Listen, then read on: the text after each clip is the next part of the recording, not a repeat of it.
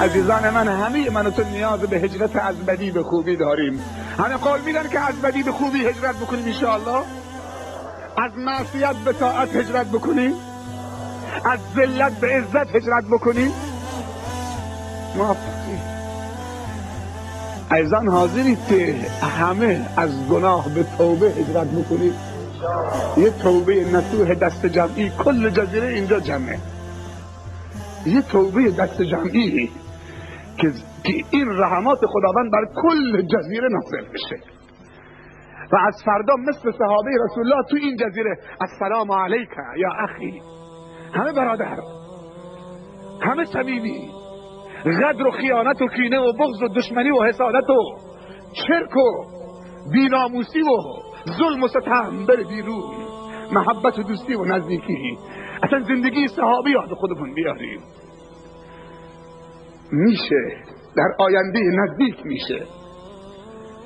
رسول الله صلی الله علیه وسلم حرکت کرد تا اینکه بعد از چند روز پی در پی مردم در قبا جمع شدن منتظر قدوم مبارکش هستند، تا اینکه یکی بالای درخت بود، دید که تاریکی سیاهی داره موج میزنه، از خوشحالی از بالای درخت افتاد، گفت قافله رسید، قافله خیر و برکت و ایمان و توحید و قرآن و اسلام و عقیده و صاحب الرساله محمد مصطفی صلی الله علیه وسلم رسید.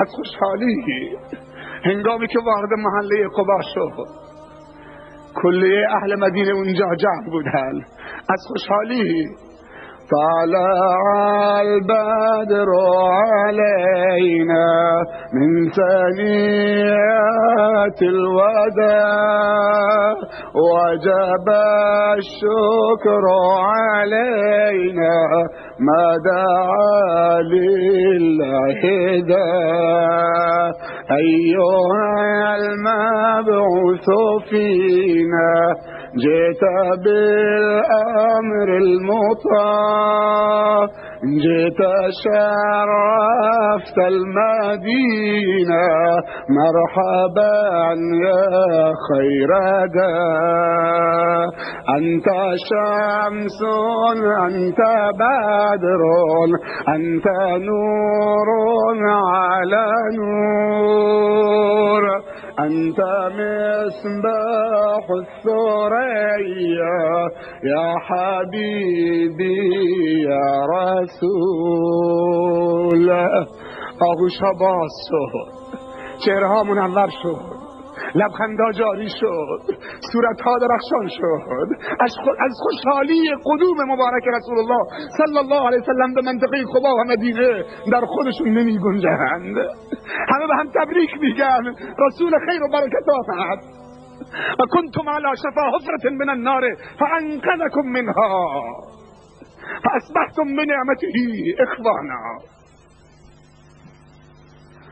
بله عزیزان من، قبل از قدوم رسول الله صلی الله علیه وسلم به مدینه، دو قبیله اوس و خزرج زندگی میکردن، سر یک بزی 40 سال با هم میجنگیدن که تمامی جواناشون نابود بشن.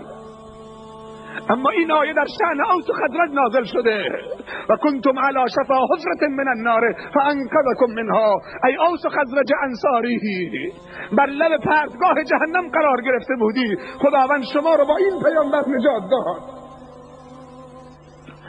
و با نعمت ورود رسول الله صلی الله علیه وسلم به مدینه با هم دیگه برادر شدی و دست از جنگ و قتل و کشتار کشیدی. این صفا و صمیمیتی که بین مردم جزیره انصار و مهاجر امروز برقرار شده و بین امت اسلام از برکت هجرت رسول الله صلی الله علیه وسلم به مدینه و برادری بین انصار و مهاجرین بود. قدر این نعمتو بدونید. من چرا هجرت رو دارم مطرح میکنم؟ تا من و تو هم هجرت بکنیم، بیاد اون هجرت که به خاطر من و تو صورت گرفته که برادر هم باشید. من از تو از جزیره تو رو ندیدم اما عاشقتم، دیوانتم، دل باختتم. تو منو ندیدی، تو هم عاشق منی. بلال رو ندیدیم، صحابه رو ندیدیم، علما رو ندیدیم، امام شافعی، ابو حنیفه، امام بخاری رو ندیدیم، اما عاشق اونها بودیم و دیوانه اونها بودیم. لو انفقت ما في الارض جميعا ما الفت بين قلوبهم ولكن الله الف بينهم.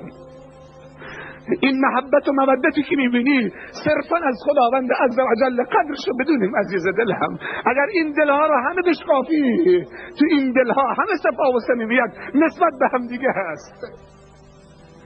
بعد از اتمام این جلسه چه غوغایی به پا میشه که همه بلند میشن آغوش باز. من اونو میخوام. همه بلند آغوش باز. انصار و مهاجرین لبخند بزنید، از همدیگه حلالی بطلبید، دست بیعت برای زندگی برای اسلام و مرگ برای اسلام و فدا شدن برای اسلام به هم بسپارید.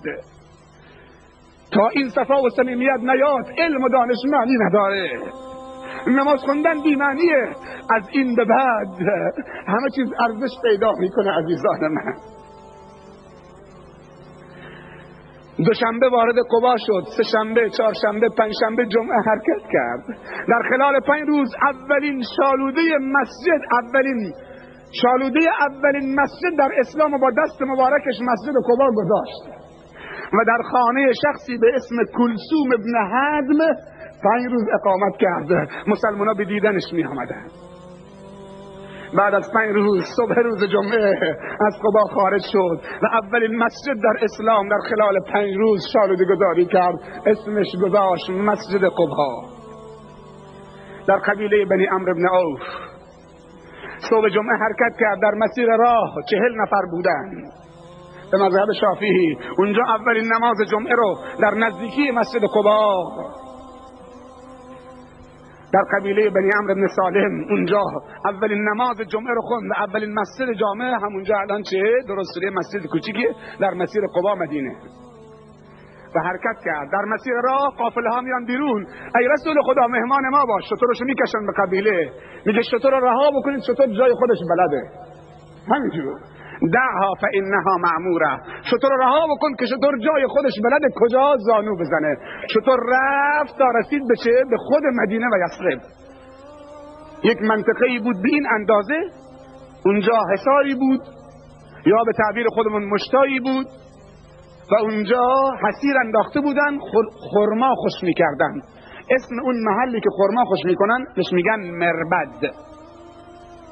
این مربد ملک 2 بچه یتیم از بنی نجار بود. اسم یکیشون سهل بود، اسم یکیشون سهیل بود. اسم بچه هاتون بذارید سهل و سهیل. سهل و سهیل اسم بچه هاتون بذارید. این 2 بچه یتیمی که مربد داشتن. شطور اینطوری رفت دور زد، آمد خوابید، گردن ننهاد. دوباره رسول الله صلی الله علیه و سلم پیاده نمیشه. دوباره شطور بلند شد رفت حد و حدود مسجد طول و عرضو مشخص کرد. بعد آمد چه وسط زانو زد و خوابید و گردنش گذاشت روی زمین. شطور تو نگاه بکن، چه شطوری، مثل همون براق که این افتخار نصیبش شد که کمر رسول الله صلی الله علیه و سلم برش قرار بگیره، اشرف مخلوقات. بعد شطور زانو زد و خوابید، گردن نهاد، رسول الله صلی الله علیه و سلم پیاده شد. هر کسی دست مبارکشو میکشه به طرف خودش. ابو ایوب انصاری از بس که عشق علاقه به رسول الله صلی الله علیه و سلم داشت، میخواد که مهمانش بشه، تا زمانی که اتاق برای خودش درست نکرده رفت اساسیه رسول الله از روی شطور صلی الله علیه و سلم برداشت برد تو خونه گذاشت بدون که خبرش بشه. بعد این طرف اون طرف هر کسی زور برای خودش میزنه. بعد گفت که نگاه کرد، گفت دید که اساس شطورش نیست، گفت هر جایی که اساسه شطور من اونجاست من مهمان اونم. ابو ایوب خوشحال شد، گفت پیش من ای رسول خدا مهمان من باش. چه افتخاری، مهمان من باش. مهمان ابو ایوب انصاری شد تا اینکه شالوده مسجد گذاشتن. دومین مسجد در اسلام مسجد النبی در مدینه شروع کردن. هنوز خستگی برطرف نکرده، شروع کردن.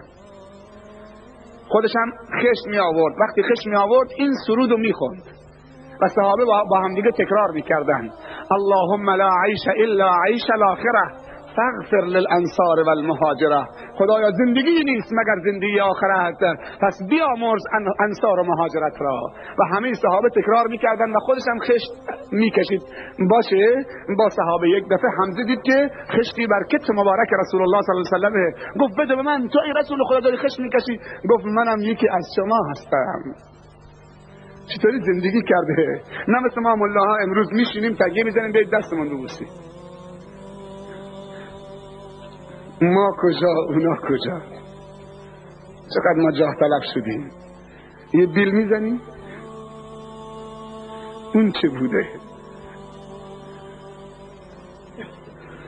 خش رو کولش. منم یکی از شما هستم. مسجد درست شد. وقتی مسجد درست شد معاخات بین انصار و مهاجرین قرار داد. وقتی رسول الله صلی الله علیه و آله وارد مدینه شد 3 کار رو انجام داد. خوب گوش بدید. اولین کارش برادری بین انصار و مهاجر، گفت برادر هم هستی.